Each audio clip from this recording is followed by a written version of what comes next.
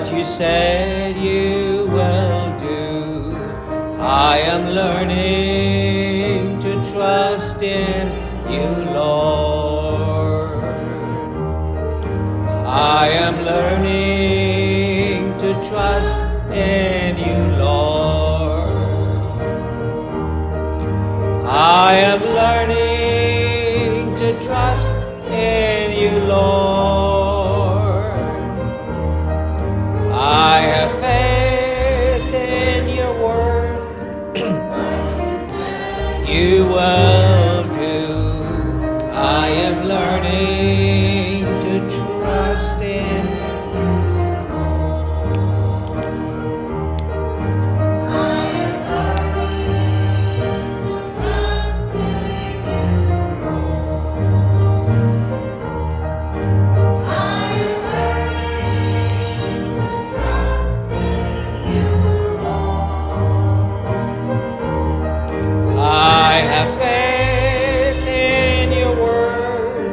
what you said you will do. I am learning to trust in you, Lord. Yes, Lord, we praise your name, we honor your name, we adore your name tonight. Learning to trust in you, Lord.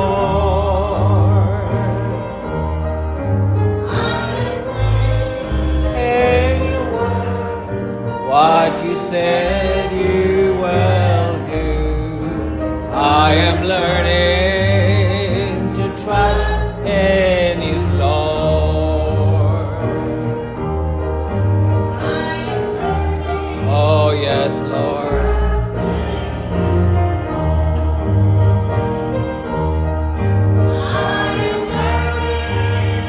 To trust in you, Lord.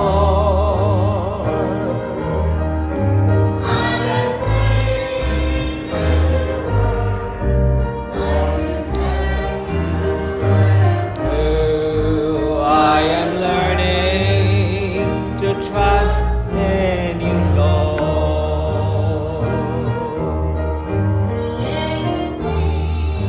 A clean heart, oh God, and renew a right spirit within me.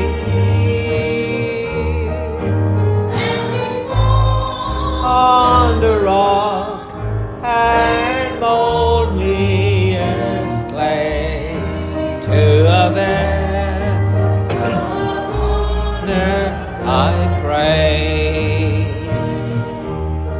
Create in me a clean. Yes, God, touch my mind tonight. Touch my spirit tonight. Right spirit within me.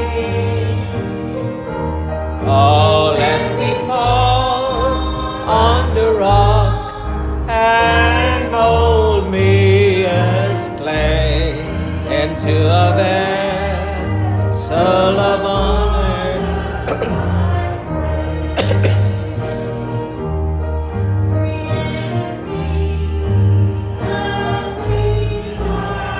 Oh God, and renew a right spirit within me.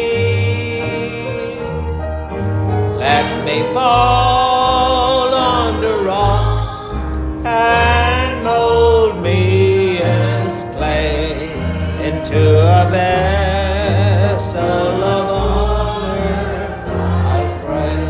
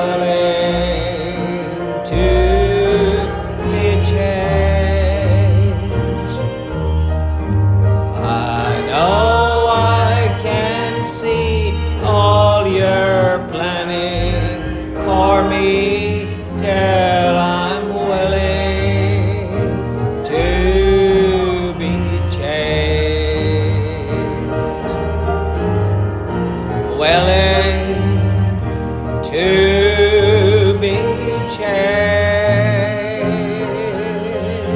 I'm willing to be changed. I know I can see all you're planning for me till I'm willing to be changed. Yes, Lord, touch our lives. To be changed. Lord, I'm willing to be changed. I know I can see all you're planning till I'm willing to be changed. Praise the Lord, praise the Lord, praise the Lord. Lord, we thank you, we thank you, we thank you, we thank you. Bless your wonderful name. Glory and honor and praise belongs to thee, Father. We thank you. We're glad to be back in church. And there's so much happening around us that we can become so adjusted to negative things that we fail to realize the seriousness of the time we're living in. It is important that we don't forget that. I like the song that we were singing, "Create in me a clean heart, O God, and renew a right spirit." And I'm sure when David made mention of that, in Psalms, the 51st chapter, he was not talking about the Holy Spirit, but I think he was probably speaking about the right attitude, a right attitude to people, a right attitude in life, and developing a right spirit. That is what I think Paul would mean when he says we are a place where the spirits of just men are made perfect. In the Gospel of John, the 15th chapter, we tried to start this a couple of times and never really got into it and in details, but the Spirit of Jesus is manifested a lot in the Gospel of John, starting from the very first part of that scripture of the Gospel. If you have a question while I'm talking tonight, because we're not streaming, you can ask. All right? But Jesus, he emphasized here the importance of his people, the children of God, abiding, living in him. He says here, and we've gone over some of these scriptures over and over again, and I can close my Bible and talk to you about how important it is not only to experience the Lord when we come to church and the songs are sung and we are singing in, but experiencing the Lord on a daily basis. I said some time ago that, and we have said this over and over again, that Paul's conversion on the road to Damascus, isn't that what we title? Even the King James Bible have Paul's conversion on the road to Damascus. And when you really think about it, conversion is not an instant thing, it's a process. It's a process, it's a time from the time we accept the fact that we are sinners and we need the Lord to save us, and we start confessing our sins. The formalities we have used for years. We have used formalities, we have made altar calls, and when we do the altar call, you can come to the altar and be led into a sinner's prayer. And the term we use is that you have accepted Jesus into your life as your personal Savior. I don't know if anywhere in the Bible this method was used, where you just say a sinner's prayer and accept Jesus, and it's a formality. Even though it is real to a certain extent, it can become a form of godliness, in that you really don't accept Jesus because it's a mechanical thing. You come to the altar and say a sinner's prayer, but contrition is not there. A deep godly sorrow is not there. And if a deep godly sorrow is not there, then it's just the mechanics of religion that we're involved in. And I know I told you that we're looking at John 15, and it's a good place to look at, but I'll step aside a little bit from John 15. Guys, Wednesday night, you don't know where my mind is going to go. And when you think about it here in Acts, hold on to John 15, we're not leaving that, but in Acts, the 6th chapter of Acts, just before we get to the 7th chapter of Acts of the Apostles, and we are so glad that Luke wrote the Acts. And I've said this over and over again because I never heard it said before. And that is why I get excited about it. But with such a tremendous experience that people had, such a tremendous experience as the day of Pentecost, I felt like more disciples or more apostles should be talking about it. And so from my critical point of view, I felt like they wrote about it. And I felt there were other documents that we don't have in the King James Bible that spoke about that incident. And the most we can get is Paul's writings, because when Paul is writing to the church at Corinth, he emphasized the importance of utilizing the gifts of the Spirit properly in church. 1 Corinthians 14, right? In 1 Corinthians 14, he emphasized the importance of using this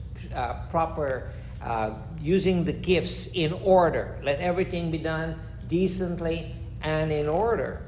And because we don't have details on this except from Luke writing the Acts, we tend to have all kinds of things happening in Pentecost. And people speak in tongues all over the place. They have some churches, they speak in tongues no matter who's there. Same old tongues. And they even give interpretation of tongues. Now, I know that I can call the Holy Ghost the devil, or call the devil the Holy Ghost, or call the flesh the spirit, and call the spirit the flesh, because it could be someone who's just acting up in the flesh.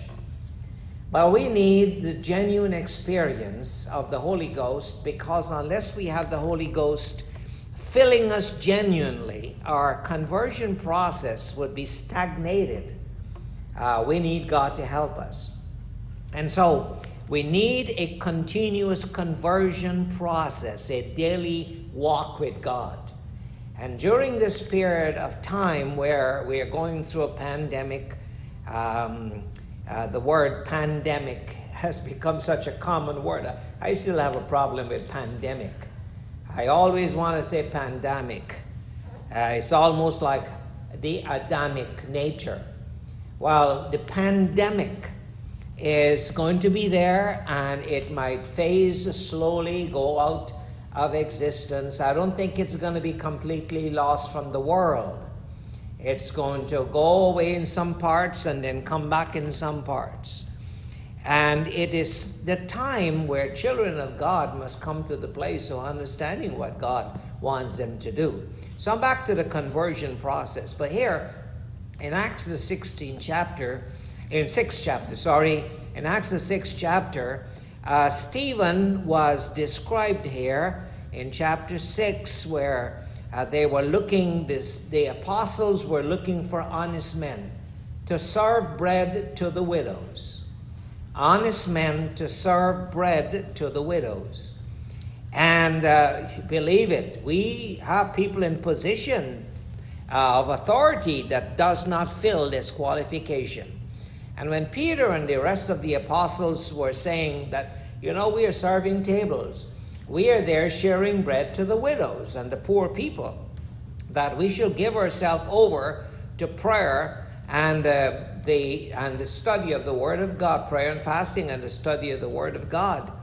And so it says here in verse 2, and then the 12 called a multitude of disciples unto them, and they said, it is not reason that we apostles should leave the Word of God and serve tables.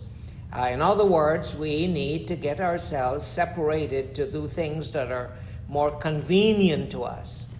I have a lot of things I do during the day. My life is brimmed with activity during the day, but in spite of what I do, I'm glad for technology. I can hang my phone on my chest in a little container, a little phone holder, and I can listen to the Word of God. I'm learning, getting my family to start listening to the Word of God. And there's so much more you can get. You'll read the same chapter, but when somebody else is reading it to you, there's so much more you hear. You can understand more. And so the disciples, the apostles said, we're not going to serve tables. Wherefore, they said, let's look out from among you 7 men. And these men that will serve tables, in other words, men that will go and share bread to the widows and do chores like that, here are the qualifications. They must be men who everybody think they're honest. They're not a bunch of crooks. They're not vacillating. They're not fickle. They must be men of honest report, full of the Holy Ghost. I mean, they're only serving bread, yes, but full of the Holy Ghost, of course, because Luke is writing the Acts of the Apostles. One of the things Luke liked to emphasize a lot is the Holy Ghost, because I believe he was a Holy Ghost baptized man, and he knew the importance of the Holy Ghost. I don't think the other apostles ignore the concept of the day of Pentecost.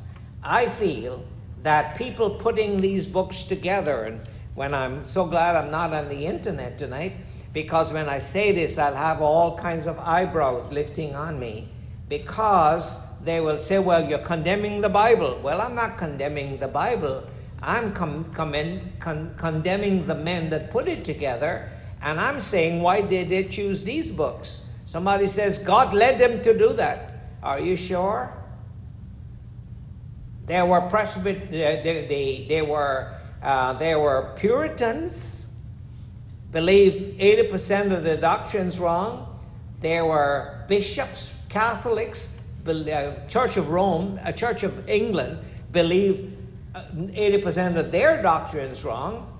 And then they had approval from King James, from the Church of Scotland. None of them were Pentecostals. None of them believe in the baptism of the Holy Ghost.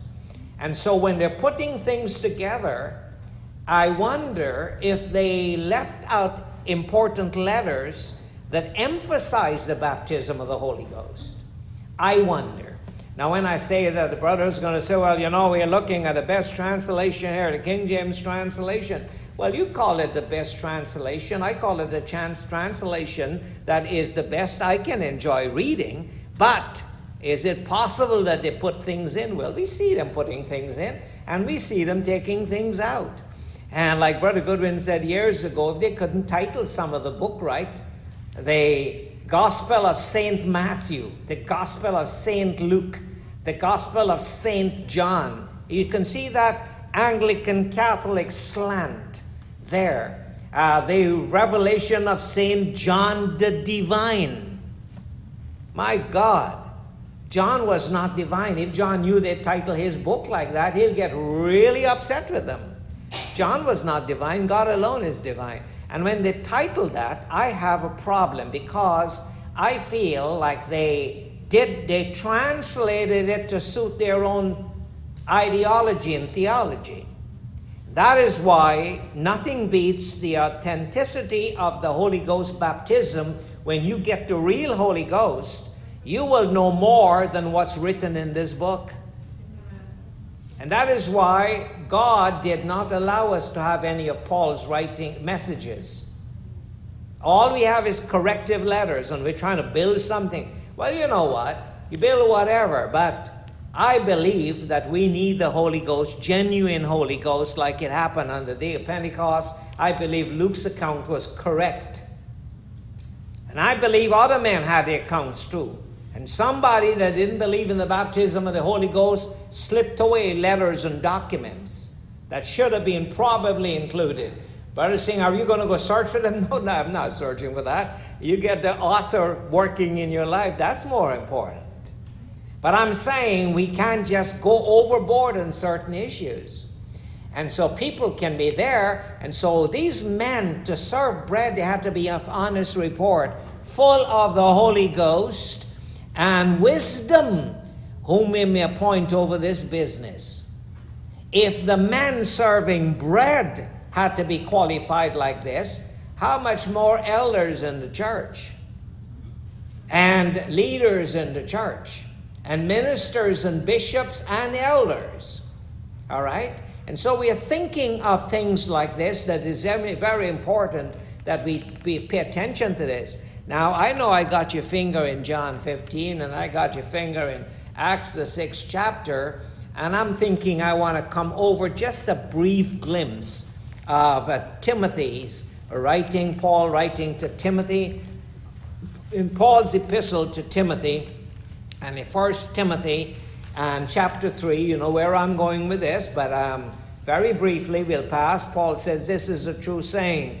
If a man desire, he desire. This man desire. It's not that God calls him, but he desire the office of a bishop. He wants to be a minister.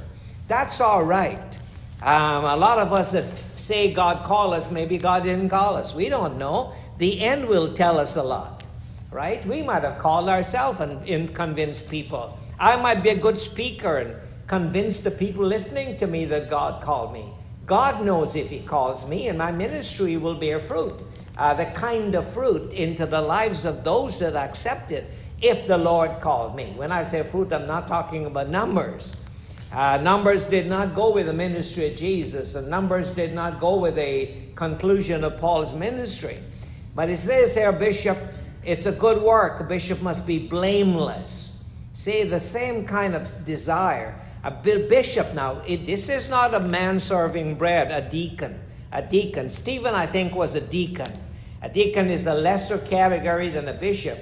But a deacon must be full of the Holy Ghost. Much more the bishop must be full of the Holy Ghost. Husband of one wife. Not one wife at a time, but one wife. Vigilant, he must be always on the ball. He can't be a dud. He can't be a deadbeat. He can't be somebody that, very passive. No, he must be vigilant. He must always watch out for things. And that is why when I come on into church, if there's a light blown, I don't have to even look up. I walk in the entrance, and if one of those bulbs are blown, I know the difference. I know the difference. A bishop must be able to see things more than just the Bible. The bishop must be able to recognize things around, vigilant, always on the ball. Something is banging in the back. A bishop would hear that before anybody else. He must know if something is going on in the back. Somebody comes in that will disrupt the service. A bishop is on top of that. You understand what I'm saying? Vigilant, always on the watch for his own life as well as the lives of those that are entrusted in his hands. It says, vigilant, sober, of good behavior. He cannot be a brawler or somebody find you wandering around in places that you shouldn't go. A bishop must be of good behavior and given to hospitality. He's always a man that's willing to entertain individuals, apt to teach, not given to wine, not given, he didn't say much wine, not given to wine, period. It means that a bishop cannot drink. Now, a lot of times, and I said this when I was online, that I went out and got me 2 spumante, you remember? I said that. And so I went home that night and I checked for my 2 spumante. And I said, Chandri, what did you do? She said, wherever you put them, that's where they are. We're talking about how long ago? A month? A year? I mean, a year ago? A year ago. And the reason why I bought these, they're not even spumante. They're called Bambino because Bambino Spumante Bambino was a popular name. They said Bambino sparkling wine. They're the little bottles. I said, I bought 2 bottles, little bottles. When I checked, I searched around there in the cupboard. Still there. All right? It's that something in me just don't feel like I need to drink wine. Not because the Bible says that something within me is just, I feel I don't need to drink wine. Well, a bishop should not drink wine. And he says, not given to, not greedy. All he thinking is about money, money, money. Money, money, money. Can I make more money? There's a need. I can't give my money. I only have $100. Why you want me to give the church 10? It can't work. See, a bishop must not be taken over with filthy lucre. That's money. He must not be taken over. It says, but patient, not a brawler, not covetous. These are all qualifications. One that ruleth well his own house. And I was saying that a bishop must rule well his own house. If you're a bishop, you must be able to bring your wife in submission to God. If you're going to be a good bishop, you must be able to bring your wife in submission to God. You must be able to bring your children in submission. That's not a pastor's job. That's your job. Your job is to bring your house in submission to God. And that is important. It is important. And the reason why some of these things come to my mind is because we are reading in family devotion, we're reading about Eli.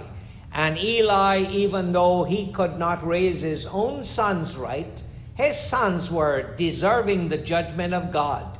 They were greedy. They were immoral. They were men that you could not trust. The priest's sons, they go to church. Yes, they go to church and they committed sin while they're going to church.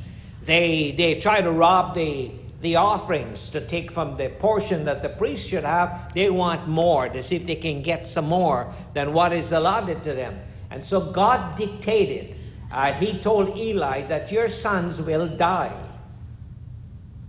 under the judgment of God. God told Eli that. And even though Eli had sons he could not raise right, the Lord directed Hannah to take Samuel for Eli to raise him. Isn't that something? See, man's judgment is different. Did Samuel go there and get perverted? No. You know why? Because not only because he had a calling on his life, because his mama did a good job on him. She laid the basic foundations in that little boy's life. That by the time she took him to Eli, he was respectful, he was decent, he was committed, he was submissive to the work of God and the principles of God. Do you understand what I'm saying? And so this is important. A man must rule well his own house. He must bring it in submission to God, rule well his own house. And it says having his children in subjection with all gravity. We got to get back to the Eli story sometime. But a man that know not how to rule his own house, how shall he take care of the church of God? He must be able, must be frugal, must be committed to his own church, his own house, and then when he comes into church, the same attitude, the same concern he has for other people's children. You understand what I mean? And for the children of God. Now, if that's not strong enough, turn over to Titus, just a little further on to Titus. And in the little epistle of Titus, Paul is writing here to Titus, and in Titus chapter 1, he talks about, he says that Titus should ordain elders. And this is why I believe an elder is a bishop. An elder is a bishop. All right? It says a bishop. He says, ordain, verse 5. He says, I've left thee in Crete, that thou shouldest set in order the things that are wanting, and ordain elders in every city, as I had appointed thee. He says, I set you up, Titus, and I ordain you as an elder. I want you to go in to every one of these cities and ordain elders, because the work of God need elders. Not jokers, elders. Elders that can be there at all times to be assistant to the church. And it says, if any be blameless, and he goes down the same qualification, if any be blameless, the husband of one wife, not having faithful children, not accused of riot, not having hoodlums, not having hoodlums. Now I'm a father and I've got a daughter, but if I had a son, and I had a son, and my son is using marijuana, I kick him out of the house. That's me. I'm telling you, me. If I have a son and he's using marijuana and he can't commit himself to the principles of the work of God, he ain't going to be my son. Because I'm a minister, my house must be well kept. I don't have a son, I have a daughter, but I have grandsons. It must be under government and must be under order. Sons, grandsons, great-grandsons, whatever. The house must be disciplined. And if we understand our commitment like that, we wouldn't make wrong choices in life. We will make sure that we set an immaculate example for our family. And he goes on here, a lover of hospitality. He's not, what it says, bishop must be blameless, as restored of God, not self-will. He got his own will. He's got his own desire. He's got his own agenda. He's got his own plan. And you know, the other day we were praying, and I'm making this statement. I said, God must be on the highest, what I say? The highest pedestal in our lives. But here's the problem. Maybe I'm accustomed to short pedestals. So I am there. Now, I am here. My wife is there. My grandkids are there. And I put God a little above me. When God really should be on the ceiling. So my concept of the highest pedestal might not be God's concept. It might be the highest pedestal in my life, but it's not really where God wants to be. He wants to be on the pedestal that He has chosen. None like Him. None as great as Him. You understand? And these thoughts are there, and I'm saying maybe we got God on the wrong pedestal. High pedestal, but wrong pedestal. And so we need to understand these things. And so he goes on and he says all of this. He says, holding fast the faithful word. And this is for a bishop, because when he talks about elders in verse 5, he changes it over in verse 7. And he says, for a bishop. Bishop, elder, same thing. An elder is a bishop. And a bishop and an elder is one and the same. And he must be holding fast the faithful word as he has been taught. As he has been taught. He can't just go out and buy some books and start a study, see if he can get some messages to preach to the people. No, if I have a church, then the elders in that church ought to maintain a harmony with the message I preach. And we've got a good church. We've got men that will stand up and water that message, not pulling their own little wagon. And that's the kind of church. You have a church, the pastor plants, and everyone takes heed how he builds thereupon. You don't build your own foundation and build your own little stuff, and you walk in there like if you didn't see a single thing. Not your agenda, the pastor's agenda. We're building a church here, and there must be an order, all right? And so this is all qualifications, and it says that he has been taught that he may be able by sound doctrine. His teachings must be right. And doctrine here is not necessarily theological doctrine, because back there, they didn't have a problem with all this false doctrine we have today. They had a few maybe false doctrine, but they had a lifestyle that was the apostles' doctrine, how the people ought to love each other, how they ought to dedicate themselves to the work of God. It was a lifestyle. And so the elders must be able to initiate the lifestyle. It's not your schizophrenic. When you're in church, you're an elder of one category. When you leave the church, you're a different person. Anywhere we go, we've got to maintain our integrity. And I believe that time will come when you meet an elder in the mall, you'll know he's a minister. You know that he's a bishop. Not his jogging pants with his private stuff hanging on one side and he's almost naked. No. It's got to be in public. He's got to be in public decent. You understand what I'm saying? And that is what qualifies an elder to be an elder. You understand what I'm saying? I'm saying there is a decorum and an attitude we must carry in public. We must maintain our integrity in public. And so over here, that's good enough. And then they say it's not given heed to Jewish fables. And I say this, and I'm saying it lightly here on a Wednesday night, because I'm going to pick this up again. Not given heed to Jewish fables and commandments of men that turn from the truth. There are Jewish fables, and this Gentile church was affected by Jewish fables. Talk about the Jews. Not everything the Jews said is correct. The Jews have had a lot of fables that they were brought up in.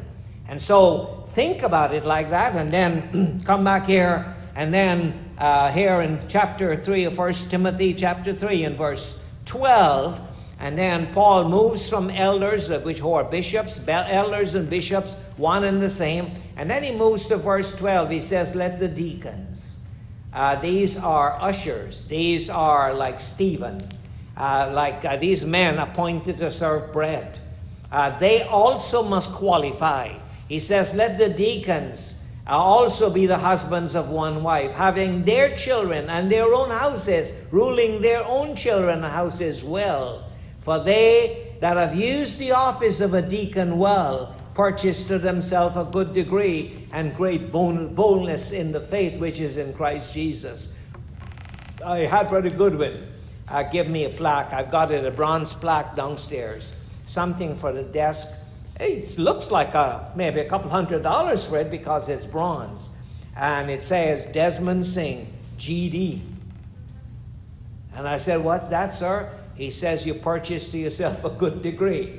He says, you have purchased to yourself a good degree. And that was in the early days. He gave me this plaque. He says, you've got a good degree.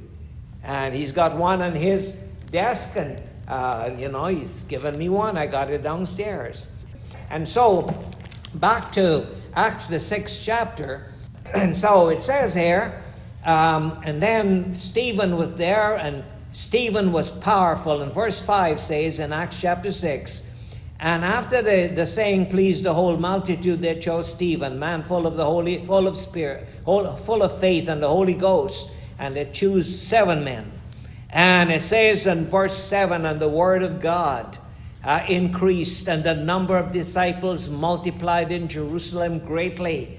And here comes in a great number of priests who are obedient to the faith. And it's hard when you have individuals come in that's already set in their own ways.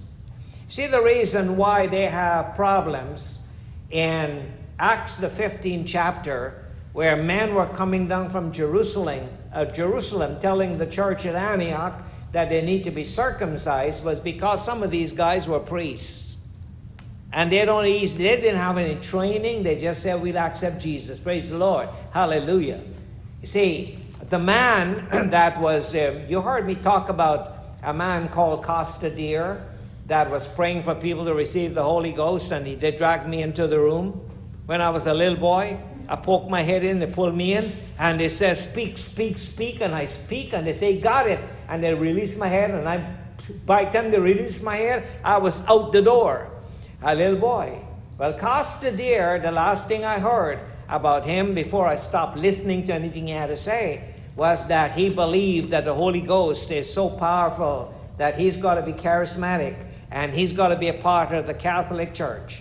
And so the Catholics are receiving the Holy Ghost, whatever Holy Ghost they got. The Catholics in those days were receiving it. And when they got together, he's saying, hallelujah, hallelujah, hallelujah. And the Catholics are all singing. And when they finish, it says, Mary, Mary, Mary, Mary. Can you believe that? A Pentecostal man speaking in tongues, so gullible and so led by the devil that he would sing that? I'm so glad they didn't let them hold my head too long. Otherwise, I might be singing Mary, Mary here tonight. But God is good, and they're Jewish fables. And so when these boys, Stephen, full of the faith, and of the power did great wonders. Verse 8. And there arose certain of the synagogue, which is called the synagogue of the Libertines, and Cyrenians, and Alexandrians, and a whole bunch of them. And they disputed with Stephen. This young man was only serving bread, but he reminded me of me when I was a young man. Talk about the Word of God. Nowadays, the kids, you tell them, fine. You see, I did this in Hartford. When I went to Hartford, the sisters in Hartford, they found the scriptures before me. Brother Wedderburn was the teacher. Brother Shields was the pastor. And when Brother Harold Wedderburn asked about Nahum, who is that? See, I'm a Pentecostal preacher, 20 minutes message. I got to go find Nahum in the front of the Bible. You know, the sisters all got it before me, and they're looking at me because I'm the pastor, preacher. I'm a preacher visiting with them. The sisters found it, Brother John, before me. But after a year, nobody could find the scripture faster than me. Then I got up and preached. And I got that whole church under my control. And I said, come on, everybody, let's, I'm preaching. I said, let's turn to the first chapter of Hezekiah. And so they flip. What? I said, first chapter of Hezekiah. There's no Hezekiah. But I got all of them flipping their Bibles. And I said, I got y'all. I thought y'all know all the books in the Bible. See, I came out from where I'm coming to that place. And I disputed. Now here is the part that I like to bring your attention to. And they, verse 11, then they summoned when they could not win the spirit that Stephen had. Verse 10, and they were not able to resist the wisdom and the spirit by which he spake. You see, create in me a clean heart and renew a right spirit. Children of God must be spirited when we're serving God. I don't mean get a demon spirit. I mean spirited. You must be zealous about serving God. Zealous about the Word of God. Zealous about the things of God. When you walk around, you're vigilant. You're a child of God. And these people could not win an argument with Stephen. So they had liars. They summoned individuals and said, we have heard him speak blasphemous words against Moses and against God. So their main accusation that they were going to bring this young man into trial was because they said he taught blasphemous words against Moses and against God. And I imagine what Stephen said. He would say like Jesus said, your fathers included Moses, ate manna in the wilderness, and they're dead. You have to listen to Jesus. You're condemning Moses? To the Jew, the dead Moses was important. When Moses was alive, they wanted him dead. We always want somebody dead. When Jeremiah was there, they want him dead. When he's gone, they want Jeremiah. When Isaiah was there, they wanted him dead and killed him.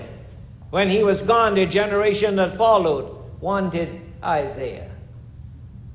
It's sad. And that's how people are. We always want somebody that's not there to jar our rebellion. And so they come down here, and they said they stirred up the people, verse 12, and the elders and the scribes, and came unto him, caught him, and brought him to the council of hypocrites, and set up false witnesses, and said, this man ceases not to speak blasphemous words against the holy place and against the law. Let me tell you something. We're living in a society that is, I would preach a message. And the society we're living in can extract section of that message and make an issue and bring me before the courts. And if the church cannot stand with me when there's no persecution against the church, you think the church will stand with me when there's persecution? That's when you find true disciples. When the disciples were afraid after Jesus was crucified and they fled, a man by the name of Joseph of Arimathea, Never heard his name before. But he believed in Jesus. He could not identify himself before, but he believed in Jesus. And when it was time to show himself at the most dangerous time, he showed himself. He says, I want the body. Who are you? Related? No, I want the body. I will bury it in my own sepulcher. But your sepulcher is your family, stuff for family. No, no, no. This man is going to rise again the third day, so he is just borrowing my sepulcher. Talk about a man that believe in the Lord and believe in serving God. That was Joseph of Arimathea. And that is what is happening today. Today, people can formulate lies. I listen to the news all the time. And you listen to a caption that is made, and then somebody bring a full caption, and it's a different story altogether. What a country, what a world to live in, what a society to live in. And we have got to watch what's happening out there and pray that God protect us from such slanderous accusations that can come against us. That is why my life must be in God's hand. Not the people's hand, not community hand, not the church's hand, in God's hand. And it goes on here, it says they did that, and they set up false witnesses, verse 13. And they said, this man ceased not to speak blasphemous words against the holy place, against the temple, and against the law. They formulated things. And we have heard him say that Jesus Christ, Jesus of Nazareth, shall destroy this place and shall change the customs which Moses delivered unto us. You see, one of the problems we have in life, and we'll deal with John 15 some other time, but one of the problems we have in life is that when we are brought up in customs and traditions, they become idols in our lives. And if the Lord himself comes and tells you to change them, now that's the way we're accustomed to go. We work on a routine. Well, I'm here to tell you that the time will come that we'll have to break off from the routine. Well, we know that the Spirit of God moved on the day of Pentecost, right? But we don't have a day of Pentecost. So what do? Create our version of it. You got to feel something. Well, we can let the band make you feel something.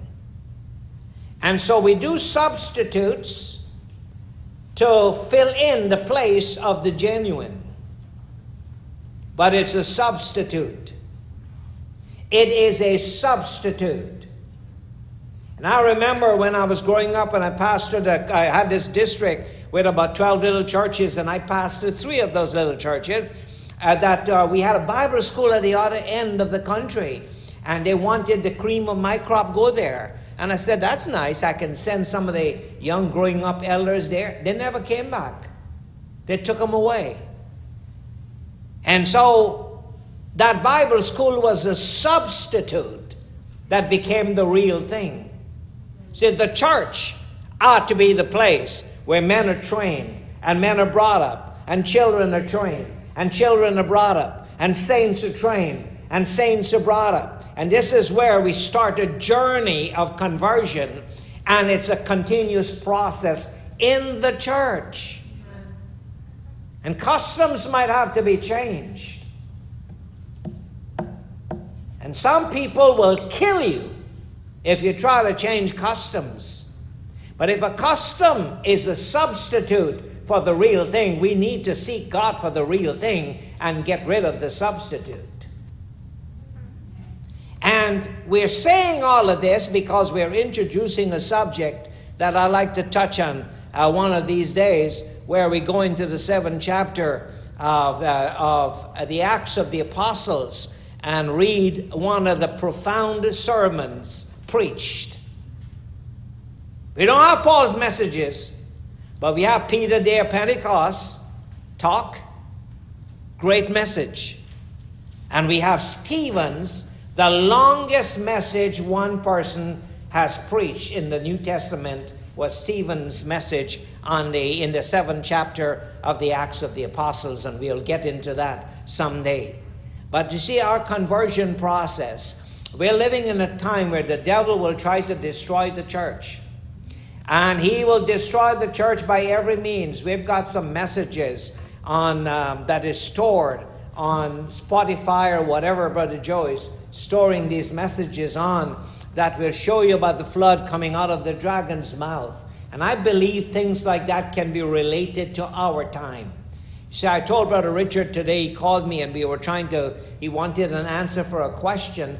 And we were looking at it, and I told him, I said, Revelation can never be seen as a consecutive book. Chapter 1 follows chapter 2, follows chapter 1, and then chapter 3 and chapter 4 is consecutive events. I said, no. I said, you go and read chapter 7, and it talks about tribulation saints, when the tribulation has not even started. You go chapter 13 and it goes all the way back to Egypt and Assyria and Babylon and Medo-Persia, and it reaches all over to the forward to the kingdom of God. Chapter 7 tells you about a throne of God set up when it's not even set up. I said chapter 10 is parallel to chapter 11, parallel to chapter 12, parallel to chapter 13. They're sections that slant into each other. See, God never intended the Bible to be easily understood.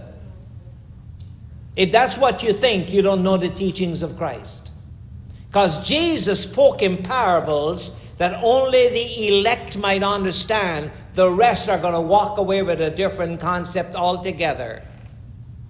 And we are to look at the Word of God as it helps us to grow in God. If you're using the Scripture and the Word of God to exalt yourself and to get any exaltation in the human, you missed the whole point.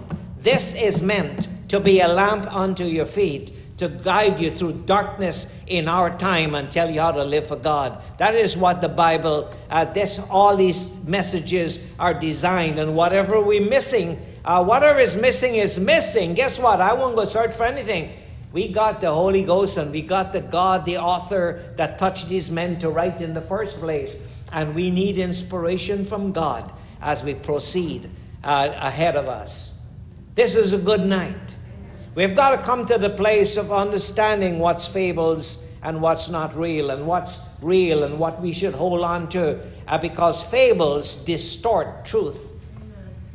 And may God help us, because unless we start to see reality of who we are, where we are, and where we're heading, we'll never end up right.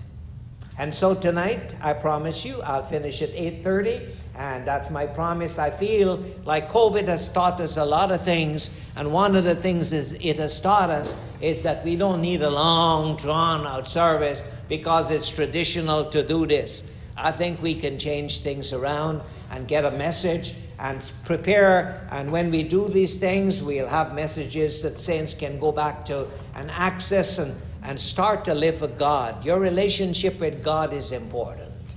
Amen? Let's pray.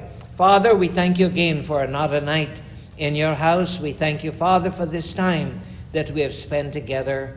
Lord, there's so much to learn about you. There's so much to understand about you. And Father, we give you thanks for tonight, for a man like Stephen, for men like the ones we see in the early church, Father. We thank you for a man like Luke. We thank you for a man like Paul and Timothy and Titus and these men that supported the work of God to a great extent. Lord, we thank you for those that you kept faithful even unto the end. And even so, we ask that you would help us to be faithful even unto the end. Because in these days of so much opposition against the church, stability is a scarce commodity. Father, would you plant us deep in your ways and give us stability in our lives, that we'll be not tossed to and fro by every wind of doctrine. We commit Sister Chandri again in your hand and pray that the procedure tomorrow will run smooth and you'll be with her. Continue to heal Brother Vid and Sister Celeste. And, oh Lord, we commit Sister Vijaya in your hands, Father.